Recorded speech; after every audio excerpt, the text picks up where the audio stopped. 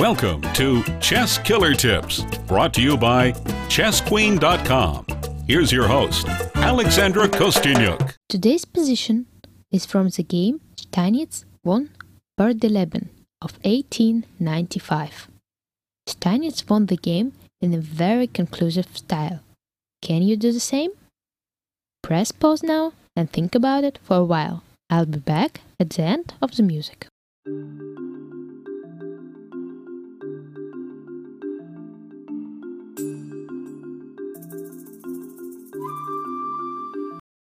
I'm back. In this position, Steinitz played Rook takes e7 check. Bird 11 continued the game with the most stubborn King f8. Of course, Black couldn't play Queen takes e7 in view of Rook takes c8 check. If Black, after Rook takes e7, plays King takes e7, White wins after playing Rook e1 check, King d8. After King d6, White wins after Queen b4 check, King c7, Knight e6 check, King b8, Queen f4 check.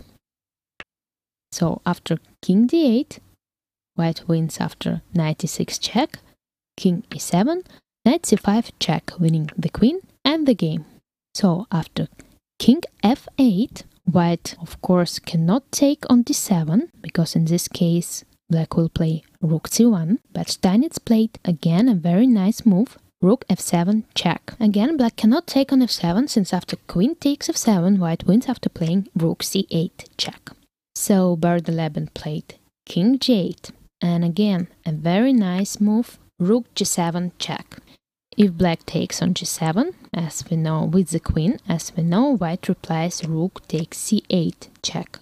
If Black takes on g7 with the King, in that case, White will play Queen d7 check. So Black played King h8. After King f8, White wins after Knight takes h7 check. King h8, Rook takes h7 check. King g8, Rook g7 check. King h8. Now the h file is open. Queen h4 check. Black has to take on g7, King g7, Queen h7 check, King f8, Queen h8 check, King e7, Queen g7 check, King e8, Queen g8 check, King e7, Queen f7 check, King d8, Queen f8 check, Queen e8, Knight f7 check, King d7, Queen d6 checkmate.